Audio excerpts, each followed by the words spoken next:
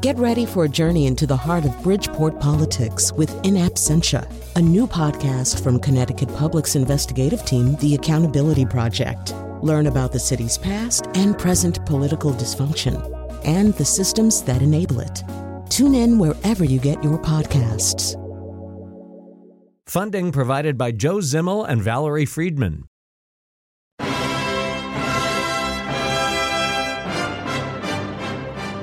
So pretty much everything comes to an end sooner or later. It could be a television series or a movie, could be a piece of music, could be a sports career. Endings are baked into reality.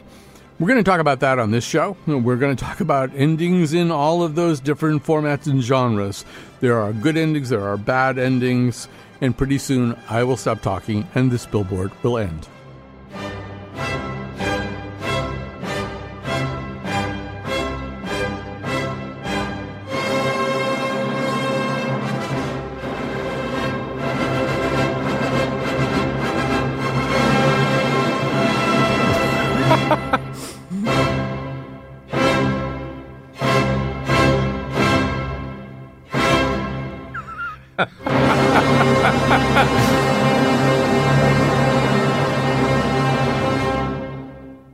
One thing leads to another. Too late to run for cover. She's much too close for comfort now. She's much too much, much too much. She's too much too close for comfort now. Should've you do, God? We're mostly going to play music today with just the endings, contrary to our ordinary practice. I think with one exception today, all the music that we would play will just be the endings of songs. That's kind of an example of how popular music used to end. A popular song would end on a beat. It didn't fade out over repeated hooks because the technology didn't exist. And also because most popular music was played by dance bands. People have to know when to stop dancing. It appeared in stage shows and in movies. There were like a lot of reasons why it made sense for it to end that way. It doesn't end that way so much anymore. But music is going to be at the end of the show. I think in the television watching world, there's probably a German word, Angst, anxiety about endings, because we've been hurt and bruised before. Lost might come up in the conversation today. So might Game of Thrones. Some people would bring up The Sopranos in that conversation. I would not. In fact, with that in mind, and to inspire you, and to make you think of the way that shows have ended in the past, Jonathan McPants has provided the following montage. Honey, wake up. You won't believe the dream I just had. What? But don't you want to hear about it? The second button is the key button.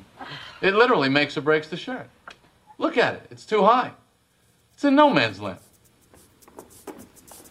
Haven't we had this conversation before? You think? I think we have. Yeah, maybe we have. Sorry, we're closed. I think what I was feeling was best expressed in the lyrics of that wonderful old song. It's a long way to Tipperary. A long way to go. This is Ted Baxter saying good night and good news. How's he been? To give you any trouble? He's been sitting there ever since you left this morning. Just like he does every day. World of his own. Look, I know how tough it is for you to say goodbye, so I'll say it. Whenever I see a big pair of feet or a cheesy mustache, I'll think of you. Whenever I smell month-old socks, I'll think of you.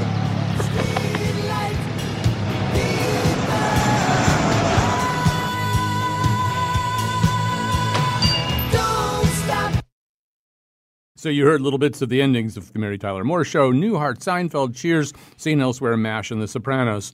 Anyway, let's get going with our guest. Rebecca Makkai is author of the Pulitzer Prize and National Book Award finalist, The Great Believers, among other books. Her newest book is I Have Some Questions for You. She is artistic director of Story Studio Chicago, and very relevantly, she has a much-read series of Substack entries called Let's End Things, about how authors and creators end things. Jen Chaney is the TV critic at Vulture and New York Magazine and the author of As If, The Oral History of Clueless. So welcome welcome to our show. And so, Rebecca Makkai, kind of on a general level, I don't know. John Irving used to say that he always wrote towards a final sentence of his book. And that way he could take digressions and go off the beaten path, and he'd always know where to get back to. But one gets the feeling that authors are a lot more excited about how they begin their books. A screaming comes across the sky. All right, I'm going. Let's do Gravity's Rainbow, as opposed to what they're going to do at the end. Can you talk a little bit about the psychology of endings and their creators? Definitely. Well, yeah, like it's a lot more, it's a lot easier to learn how to fly the plane than to learn how to land the plane, right? And I actually think the shorter something is, the harder it is to end. A short story is hard to end because it feels almost like everything's been a buildup to some kind of final punch. Novel, you could take a couple chapters to wind down. It's going to be fine, right? But I really judge things on how they end. I think we should. Like if the whole thing was a vehicle to get us to the ending really matters. But I think a lot of creators, a lot of writers feel like they're just going to kind of stick something on there and back out of the room and hope no one notices, or they do what John Irving does. Here's the thing. I love John Irving, but I don't love that method. Mm-hmm. Obviously it works for him, but for a lot of writers, if you know all along where it's going to land, you're not, then are you free to change your mind, hopefully, right? Like if I land where I thought I was going to land, I don't think I've learned that much by writing that story or that entire book. And then what's the point? Right. An author that I've become just ensorcelled by in recent years is Emily St. John Mandel, and she's been on the show. And her books have very interesting endings, and they leave you wanting more, which can be a good thing. But they also leave you, I think Glass Hotel in particular is like someone really artfully leaving a party, just saying all the right goodbyes, not pulling an Irish goodbye and rushing out without saying anything, not overstaying. I mean, that's a little bit of a trick, too. There's a sweet spot to how you end. Maybe you shouldn't wrap up every single loose end or tell us exactly how the guy who shined the character's shoes, in chapter 3 dies later in life. But you have to tell us something. You just can't walk away. Yeah, right. There's that question constantly, that pull between really wrapping things up and leaving things hanging. And we you're right. We definitely don't want either. Absolutely. But once in a while it works. Sometimes I think, when I have especially when it's a writer of serious fiction that I'm working with and they wrap things up and they tell us where everyone goes, I call that an Animal House ending. Like the end of Animal House, they're all going down the street. Yes. And it tells underneath what happened. And then, the inverse, when things just end very abruptly, I do think of that as a Sopranos ending. Right. I think it worked for the Sopranos. It's kind of something you can do once, but it's tricky, right? You want people to, you leave enough room in their imagination, right? As a kid, I always thought that the blank couple of pages at the end of the book were so that you could write more yourself. You could write your own ending, which is actually not the story. That's not, it's because of how books are made. But I don't think it's wrong. You want just that little bit of the consumer is part of the story, right? I'm never. The story doesn't belong to me. The story is a collaboration between me and the reader, and the reader needs a little room at the end. Not too much, but a little room. Yeah. So Jen, I do feel as though there is kind of this little nervous anticipation in the air. Like, are we going to feel good or bad about these endings? I feel we have kind of a heightened sensibility about that these days. I absolutely agree with you. And actually, I'd love to go back to that John Irving comment, because I feel like it's very relevant as to why we have developed this heightened mentality. Back in the old days, especially on broadcast television, the creators of a show did not always know when it was going to end. Oftentimes, they were writing their season and waiting to find out if they were going to get another season. And they didn't have that John Irving luxury of saying, like, I know what the end is going to be and I'm going to write to that. And that changed. Specifically, I think it started to change because of Lost. Damon Lindelof and Carlton Cuse, who were the showrunners, were negotiating with ABC. Like, they did not want that show to run for as many seasons as it did. And they ultimately settled on, I believe it was 7, even though they wanted it to be less than that. But I think that opened the door for other creators to start negotiating and saying, hey, I actually want to end this after 3 seasons. And then we started seeing shorter seasons of television. So it allowed the storytelling to become more concise and purposeful. And because of that, I think viewers now have a really high expectation of a finale because they're like, oh, well, you knew how you were going to end this. So like, what do you got? Like, is this going to be good or is it not going to be good? And, you know, I agree that finales are important, as Rebecca said, but I also think they do not, they do not define your entire viewing experience. Like, I was as disappointed in the last season of Game of Thrones as a lot of people were, but there were people the next day saying, well, what a waste of time this was watching this entire show. And I'm like, no, it wasn't, because you really enjoyed a lot of it. You had a great experience, maybe until the last couple of episodes. And that the last couple of episodes doesn't erase how good the show was before that. You're 100% right. Although I think I was a little bit, peevish in the way that you described. I mean, my immediate reaction was that, and this kind of wrap up that Tyrion does. It's like the two Ds, the showrunners were saying, look, we are out of money and HBO is not giving us any more money. So Tyrion is now going to tell you how this show ends.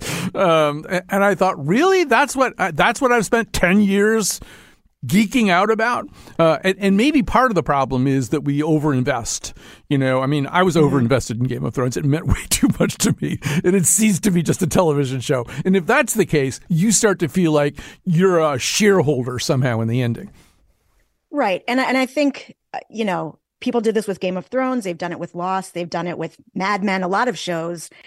We start to play detective and guess like, oh, this is probably how it'll end. And this is how it might end. And everybody goes on Reddit and starts sharing their theories. And while that's a great deal of fun, and to Rebecca's point, that is a way of the viewer being part of the process. Sometimes the viewers have better ideas than the people who wrote the show. And then you're going into a finale with an expectation of what's going to happen that isn't met. And I think, the more that people can enter into these experiences open-minded and just curious to see what happens, as opposed to, I want X to happen, and when it doesn't, I'm mad, I think it just makes for just a better TV watching experience. So, to Rebecca's point about the so-called Animal House ending, that can be done very, very well. I mean, a lot of people feel in terms of prestige television that the end of 6 Feet Under, where we see the Lauren Ambrose character Claire driving out of town, but we're also just projecting forward. We're seeing basically how everybody's lives turn out. And there's this song, Breathe Me, that's playing underneath it. And I'm probably in that group that says, okay, that's good. That's I don't know. But Jen, where are you? I agree. I think that is one of the best, if not maybe the best, final ending of a television series, certainly in recent memory. And it's because, and this is so important in terms of a finale, it's not just because they're showing us what happens. There's a lot that we don't know in the middle. What we do see is how every major character dies. And this was a show about a funeral home that used to open with the death of somebody and tie it into the broader storyline about the family. So it felt very much in character with what that show was about and what its sensibility was. And at the same time, I was kind of surprised by it because I did not expect them to do that. And so it was incredibly moving for both of those reasons. So I think, traditionally you always think what everybody wants is a happy ending, but I don't think that's true. I think the ending of a show should be in character with what the rest of that show was. And I think, to some extent, that's why people were mad at Lost. They wanted answers they did not feel they got. But it was a really emotional and character-driven ending. And for the people who were watching it for the puzzle aspect, it was not satisfying. But the people who weren't as invested in that actually really did like that finale. So it really depends on the mindset and the expectation you come to it with.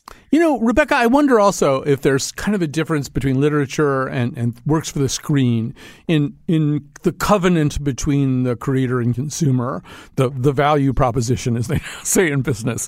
I mean, as an example, we've talked about some of the endings that people found unsatisfying, although, for example, one of the most beloved endings in television is the second Bob Newhart series, where he wakes up in bed with Suzanne Pleshette, his wife in the first Bob Newhart series, and it turns out he's dreamed the entire time in Vermont. That's really regarded as brilliant. But the value proposition, the covenant was, this is going to be funny. You don't have to worry too much about what happens here. There isn't, But I think it's less clear if we sit down with an Iris Murdoch book what exactly kind of deal we have with her. I mean, there's a sense in literature that the author's going to do what they're going to do.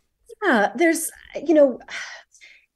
there is more work on the part of the consumer in reading because, certainly our imaginations can come into play as we're watching something on the screen. But I write a book. I'm giving you, all I've got is 26 characters and a few little dots, right? I'm giving you with those the entire world. And what I picture someone looking like is not what you're going to picture. The room I picture, the way someone says something, the mood in the room, it's not what you're picturing. I'm trying to get you maybe as close to what I'm picturing as I can.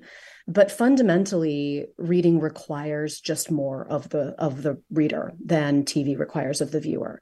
I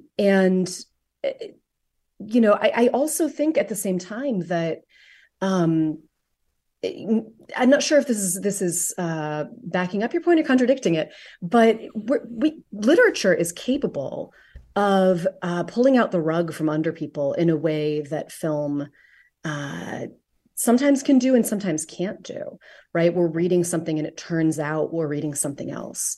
We're reading something and the point of view switches on us, which is something that would be a little harder to do in film. So you're still capable of these big kind of seismic changes in what the narrative is. It's just less likely to be, for instance, an actual punchline, which is what the ending of Newhart was, which I loved. I was a kid, I watched that and I didn't know the original, but I still got the joke. And my mom had to explain who Suzanne Pleshette was and what all this had been. But yeah, we've invested that much of our own imagination in a book, that much of our own selves in a book.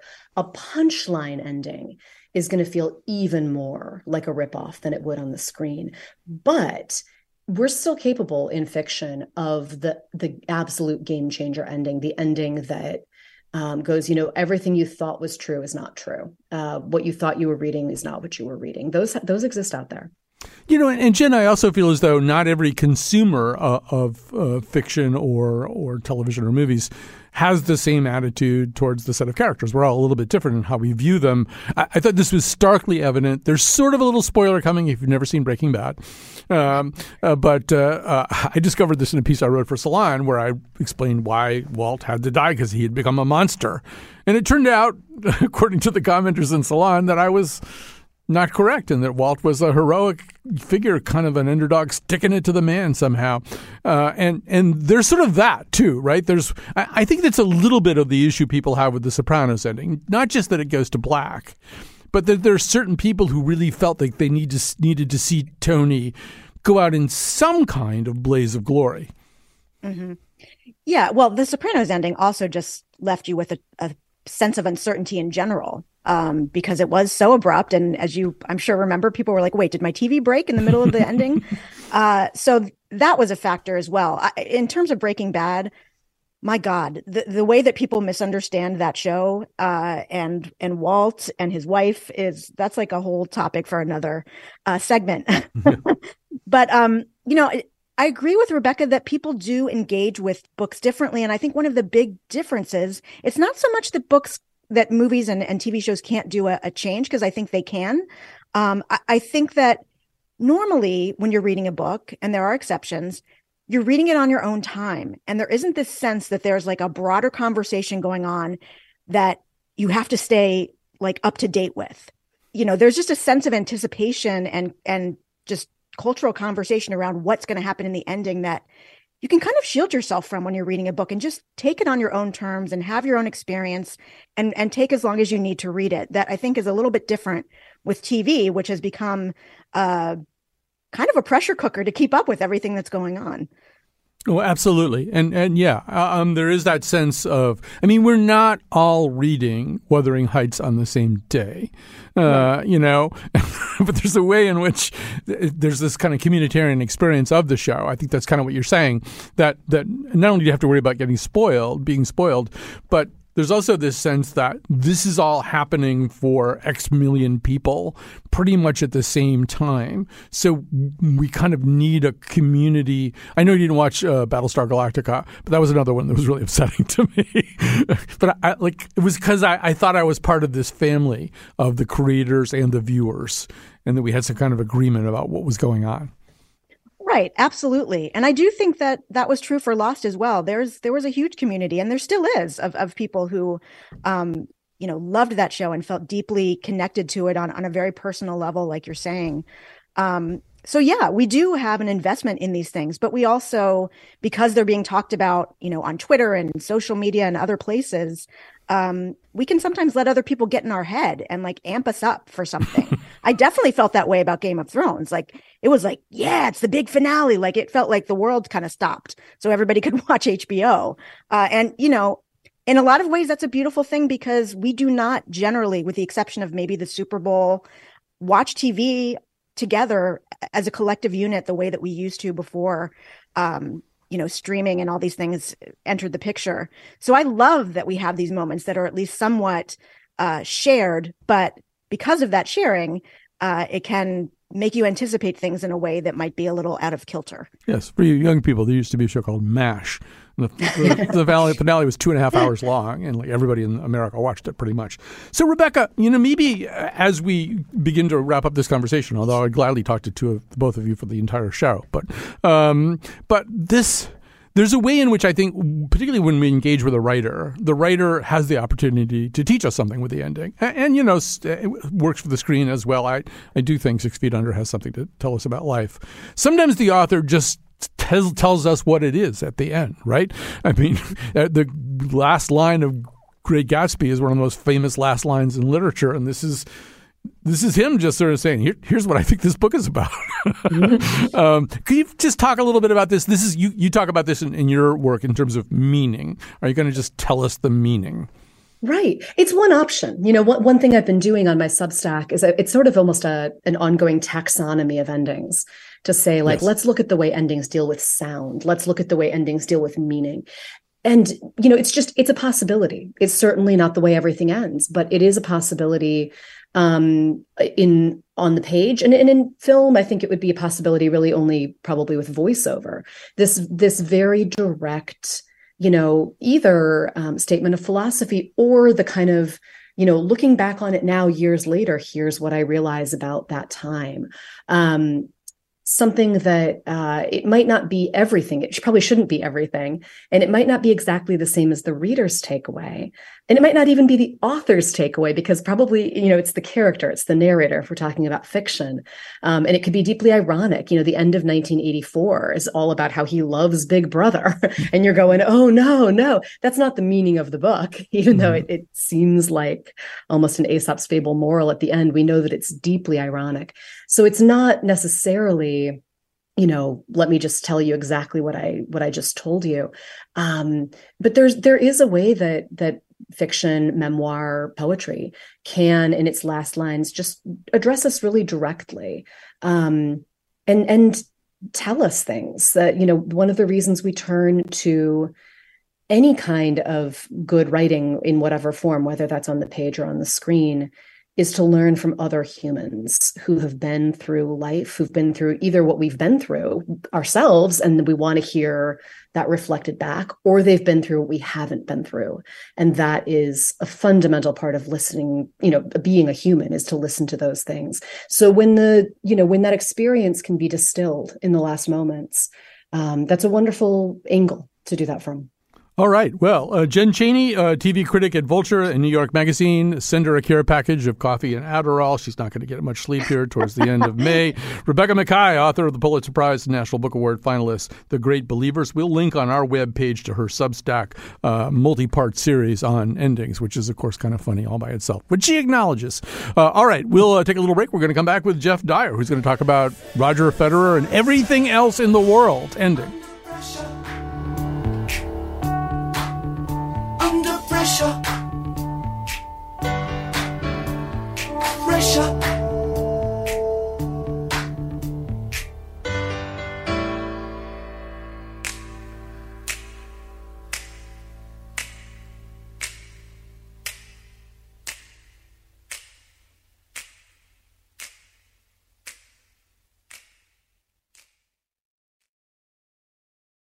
Support for this podcast comes from Hartford Healthcare.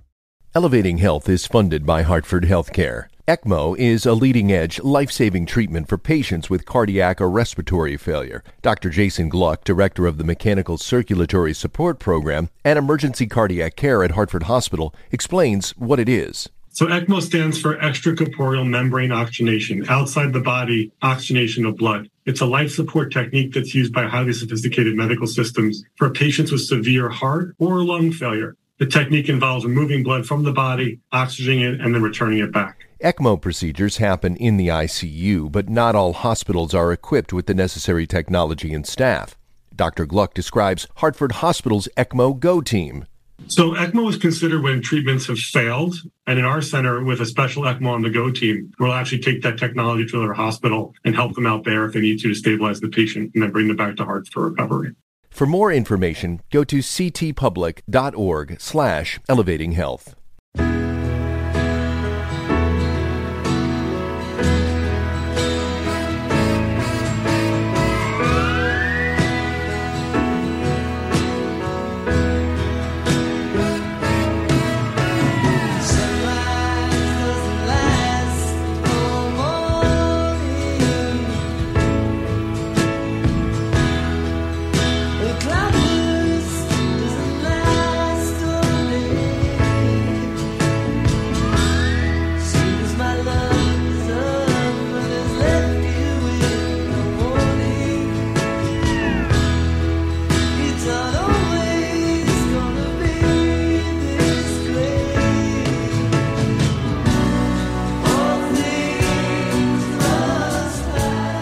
So joining us now to talk more about endings. The whole show today is about endings of different kinds. And we were very fortunate that our guest coming up right now, Jeff Dyer, who's written many, many books, I refuse to count how many of them, is the author fairly recently of The Last Days of Roger Federer and Other Endings. And he's with us now. First of all, welcome to our conversation. Thank you, Colin. Let's start with athletes. Athletes have a sort of a different equation. There are just some limitations placed on them by their bodies. And B, there are people constantly evaluating them. There are metric evaluations of how well they're doing that are kind of hard to shake at times. So in a way, it wasn't Federer. It was Andy Murray, really, his tearful press conference that got you thinking about this whole question. Yeah, that's right. That was in 2017, wasn't it? Which is an amazingly long time ago. And he gave this press conference saying, that's it, really, I'm finished. He said, I'm just in too much pain. And he wasn't referring to the pain of 5-hour-long matches. He loves that kind of pain. That's when he's really happy. He was referring to the pain of putting on his socks in the morning, which is, for most people, a kind of pain that probably lies in wait for you. You can probably put your socks on quite comfortably until you're in your 80s or 90s. So you're absolutely right. They have this accelerated relationship to physical decrepitude quite often as a consequence of having attained such incredible heights of physical excellence.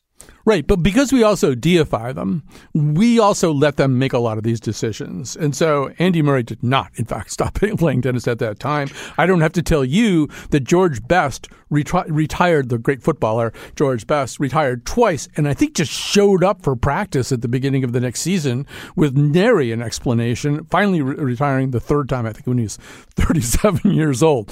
Because they're gods, they can just kind of do this sort of thing.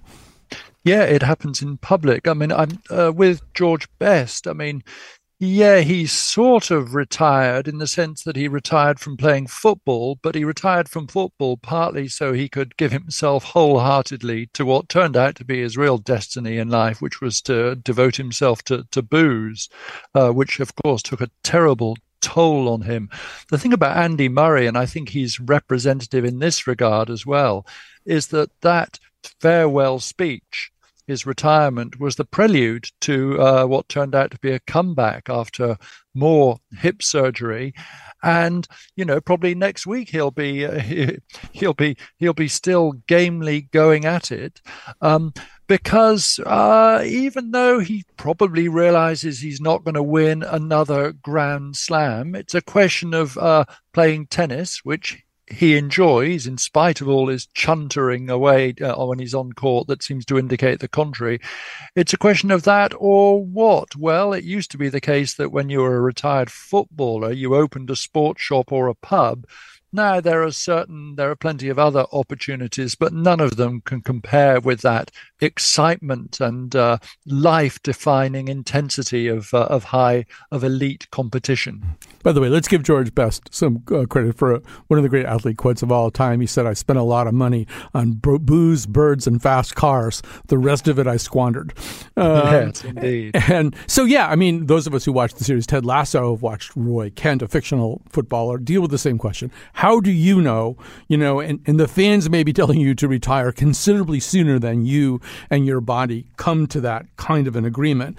But I think it's also, you can universalize it pretty quickly. I mean, all of us to some degree or other, you and I are both in our 60s, and I'm planning to talk on the radio until someone comes in and takes me gently by the wrist and says, the listeners say you are not making sense anymore, and we're just going to walk you out to your car, and here's a drink of water. But I mean, we all have to decide. I mean, for you as a writer, it's a little different, but you probably, Philip Roth at a certain point said, I'm not going to write any more books. Yes, that's right. I mean, the athlete's decline happens very, very publicly, as you were saying. So if you're a tennis player, you've got this ruthless indicator of where you are, the weekly rankings. And you can see people, declining.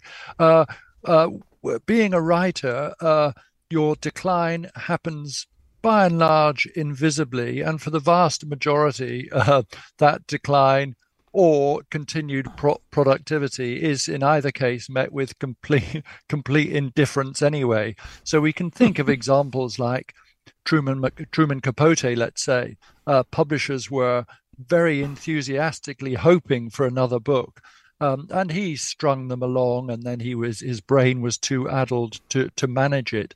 I think that's the people like him are the exceptions. For the great majority of writers, it's just this the literary Richter scale doesn't register any kind of tremor or lack of tremor when people finally give up.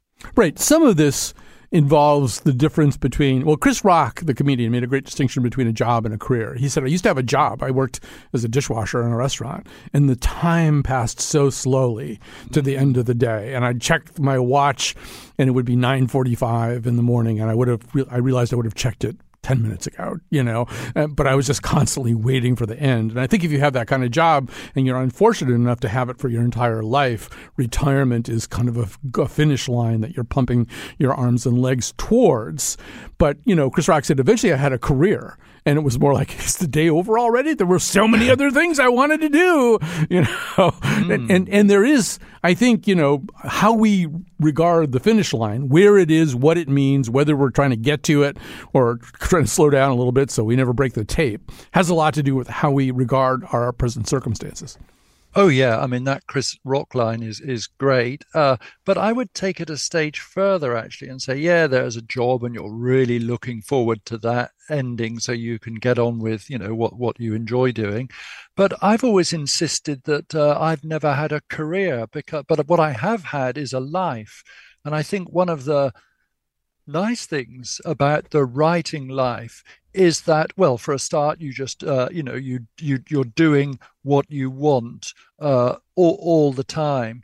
But also, it's quite interesting, this thing of monitoring the way that your ability to continue writing is sort of you're monitoring how you're doing, and your ability to write is so caught up with your ability not to engage in public life or anything like that, but your ability to notice what's going on in the world.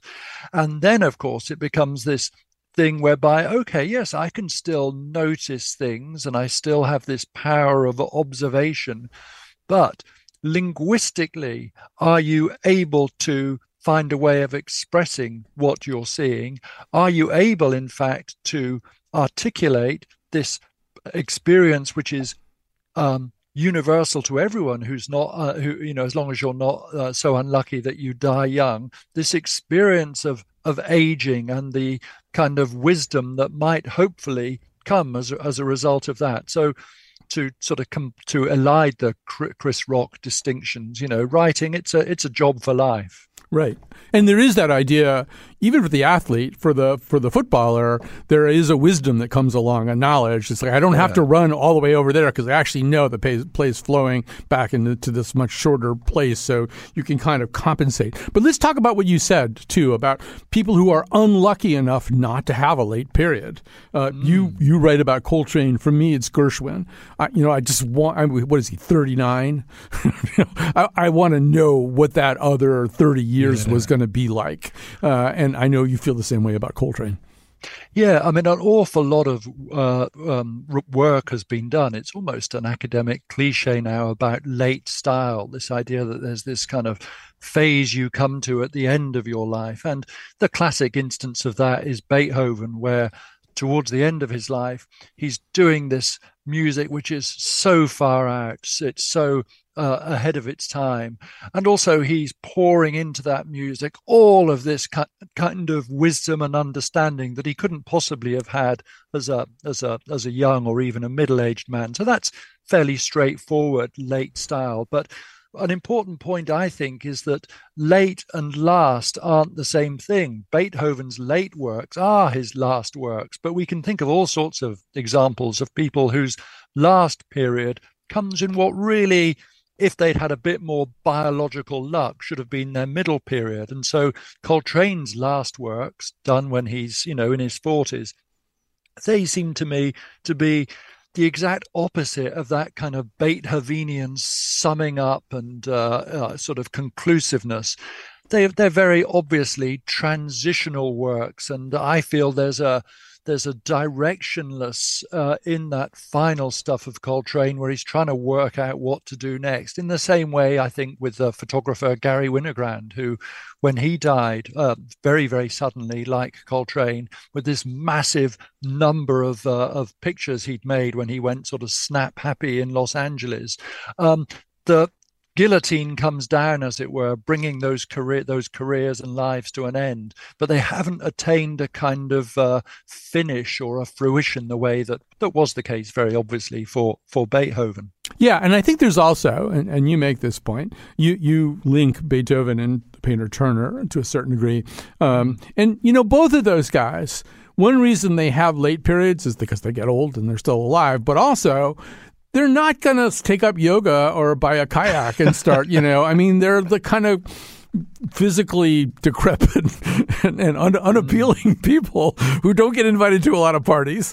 So what are they going to do except paint a few more masterpieces or write a Ninth Symphony? Yeah, for Beethoven and Turner, I think, the work that they're producing is a way of redeeming a lot of the shortcomings in the life. And of course, Beethoven's life was full of domestic problems. And then there's the huge thing of going deaf. And as he said, everything outside of music I did stupidly. So there's a sense in which, towards the end of his life, music is all Beethoven has. And with Turner, it's an interesting case with regard to Turner, very, very similar temperamentally to Beethoven in many ways, that we now really like those late works of Turner's because they seem proto-abstract. They're just, these washes of light and paint. But then it turns out that actually one of the things Turner shared with Beethoven was this love of money, of always trying to maximize sales. So he started exhibiting paintings that looked proto-abstract, partly for a very simple reason. Because they weren't finished. And since his death, the unfinished works have been sort of muddled up with ones that were finished. So it's possible they only look so avant-garde and ahead of their time because they weren't finished. Well, we're going to reluctantly stop there, but maybe not end. First of all, we're going to just keep you waiting to see if Jeff Dyer comes back for an encore. Just keep applauding, holding up your lighters and stuff like that. Maybe he'll come back out. You never know when concerts end. Jeff Dyer is the author of The Last Days of Roger Federer and Other Endings. I hope this isn't the ending of his time on our show. I hope you will come back, sir. But right now, we'll take a break and we'll come back and we will talk more about music.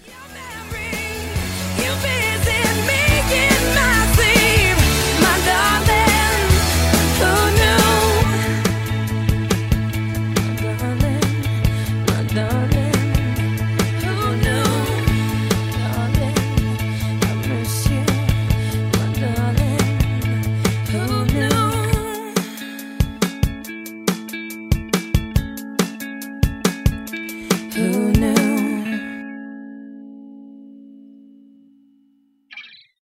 We are back. Time to thank Kat Pastor, our technical producer. Also, Dylan Ray is very funny. Billboard music there, Dylan. And Lily Tyson, senior producer of the Colin McEnroe Show, produced this episode. We're so excited to have back with us because we enjoyed her so much when we were talking about This Is What It Sounds Like, What the Music You Love Says About You, her book. We have Susan Rogers, multi-platinum record producer, cognitive neuroscientist, professor at Berklee College of Music, and I already said the book thing.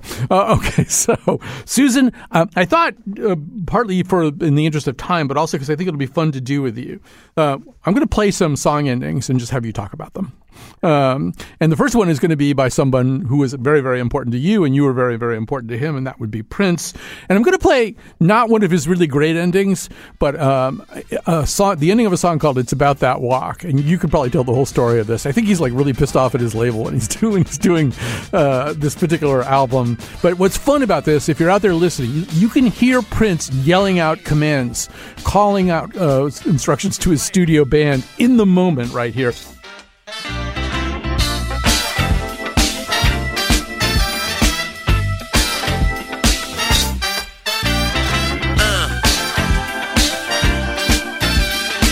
Vegas on the sea.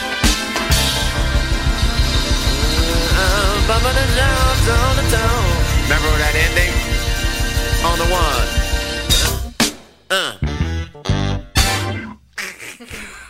I love that you can hear him laughing there, too.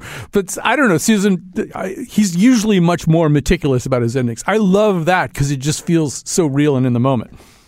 Oh, yeah, it's good to hear that. I didn't record that. I no longer was working with him at that time, but I know that type of ending was just so very typical of what the band would do live. Prince just loved spontaneous creation, and he was so damn good at it that he might just do something in rehearsal or on stage that just felt right, and he'd be okay with releasing that. And you know, if we could talk a little bit about his approach to endings, I think with a song like Let's Go Crazy, we remember the beginning a lot more. We remember that organ, we remember that whole thing. But talk a little bit about how he thought about endings or how much he cared about them. So Prince cared much more about albums than he did about singles. He was almost extraordinarily unconcerned with singles. Prince made albums, and in the days of vinyl, when I worked with him, that was a 37-minute long experience. So the ending of each individual song was chosen to be ideal for where that song appeared in the sequence on the album. So what he wanted to have happen, and a lot of artists were like this, is you put the needle down on that record on side A, the first song, and you listen to the first side, 17 minutes long, you flip it over, you listen to the second side, and there is your arc, there's your experience. When we were sequencing albums, we played around a lot with the position of songs to make that 37-minute or 34-minute experience ideal. That meant that some songs would have a long fade, a long tail at the end. Some songs might have a crossfade. They'd fade out slowly, and then the second song, the intro of the second song, would fade in. And then in other cases, you'd want to break the mood entirely and start over, do an emotional reset, so your song would have a hard end, there'd be a pause of air, and then you come in with your next title. All right, let's switch to a different artist here. By the way, I'm indebted to my brothers in music, Steve Metcalf and Jim Joplin. We had a lengthy text about all this stuff last night. So one thing that came up via Steve, this is the song Famous Blue Raincoat by Leonard Cohen. Here are the last 44 seconds. And Jane came by with a lock of your hair. She said that you gave it to her that night that you planned to go clear.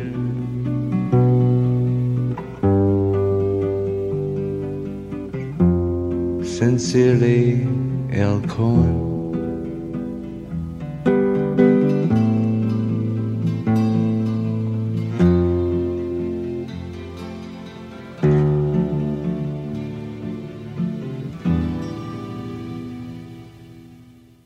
So, Susan, a lot going on there sonically, also lyrically. I mean, sincerely, L. Cohen.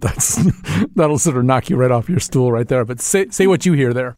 Yeah, it's interesting. You know, music differs from books and television series and films and careers in that the design of a record, a song, let's say, is intended to get you to play it again. These are so much shorter. So the ending often, it's okay to have an unsatisfying or an incomplete ending because it can help get you to that goal of having your listener want to listen to that song over and over again. So in this case, Cohen is employing the speech prosody technique of kind of just pausing a conversation for dramatic effect and letting you fill in what he might have said afterward. This can motivate you to want to hear that record again. That's a great, it's a record that teaches you how to listen to it again. All right. This is somebody who I think does a lot of interesting things with endings. His name is Stevie Wonder. You may have heard of him. This is the end of the song Superwoman from Music of My Mind. Oh, you won't be the danger, baby.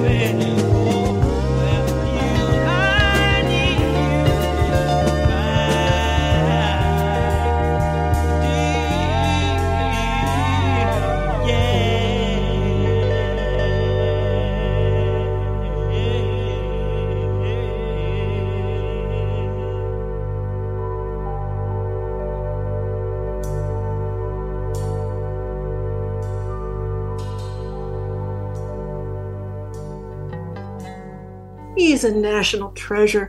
And that sort of long, protracted ending, musically speaking, is kind of designed to get you to savor that feeling. Just hang on. Just stay in that moment for just a little bit longer than you normally would. A hard ending here would have worked. Would have worked just fine, but this gives us a different feeling. This lets us stay there with Stevie in that moment, and that's also very effective. All of these are, of course, creative choices. There's no right or wrong way to do it, but you're imagining what the listener might experience, and you're doing your damnedest to give them a satisfying experience.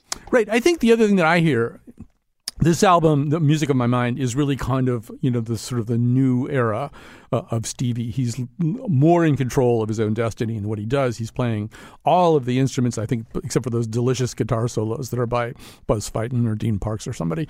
But so it's kind of like, and this song is like 7 minutes long because it starts out as the Superwoman song and then kind of sort of segues into Where Were You When I Needed You? And then we have this ending and those little bell tower chimes, bum, bum, bum, bum. What I hear, Susan, is Stephen saying, I'm going to end this song when I'm ready. I'm not ready to end this song. I've got another idea here. Yeah, that's the artistic prerogative for sure. And in music, we do have that luxury, like Rebecca and Jen were talking about earlier. At some point when it comes to television or film, you got to wrap it up. You got to get out. But with music, you don't have to do anything. Right. We're the looser art form here. So you trust your instincts. You project what the experience might be like for the consumer. You have no way of knowing for sure, but those who are good at guessing what that might be have the longer careers. Right. I mean, music is the looser art form now to a certain degree. I mean, I would say, from 1923 to whenever the fade really started to come in. I mean, Irving Berlin had to write endings to songs and then Fred Astaire had to sing them because they had to end. There really wasn't really a lot of room, at least within the world of very, very popular music, because these songs were used in movies and on stage and they were dance band songs and they just had to end. Whereas, by the time we get to the Beatles, they can really make incredible choices, including John Lennon famously just snipping the tape on I Want You, She's So Heavy, just so it just stops in the middle of nowhere. But say more. Yeah, that's snipping the tape. That's to give a jolt, of course, of dopamine. It's the musical equivalent of the Sopranos ending. Yep.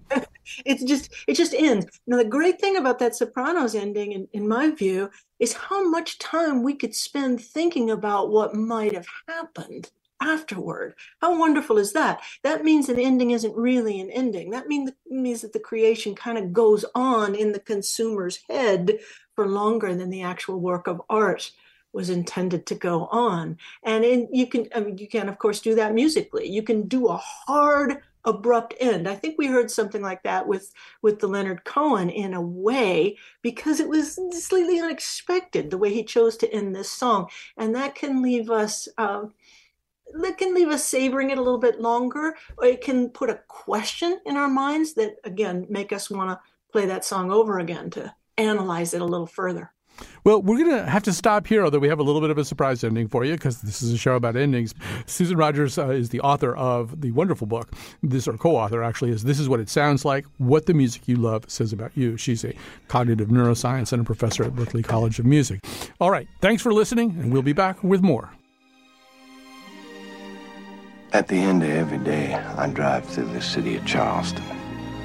And as I cross the bridge that'll take me home, I feel the words building inside me. I can't stop them or tell you why I say them. But as I reach the top of the bridge, these words come to me in a whisper. I say them as prayer, as regret, as praise. I say, Lowenstein, Lowenstein.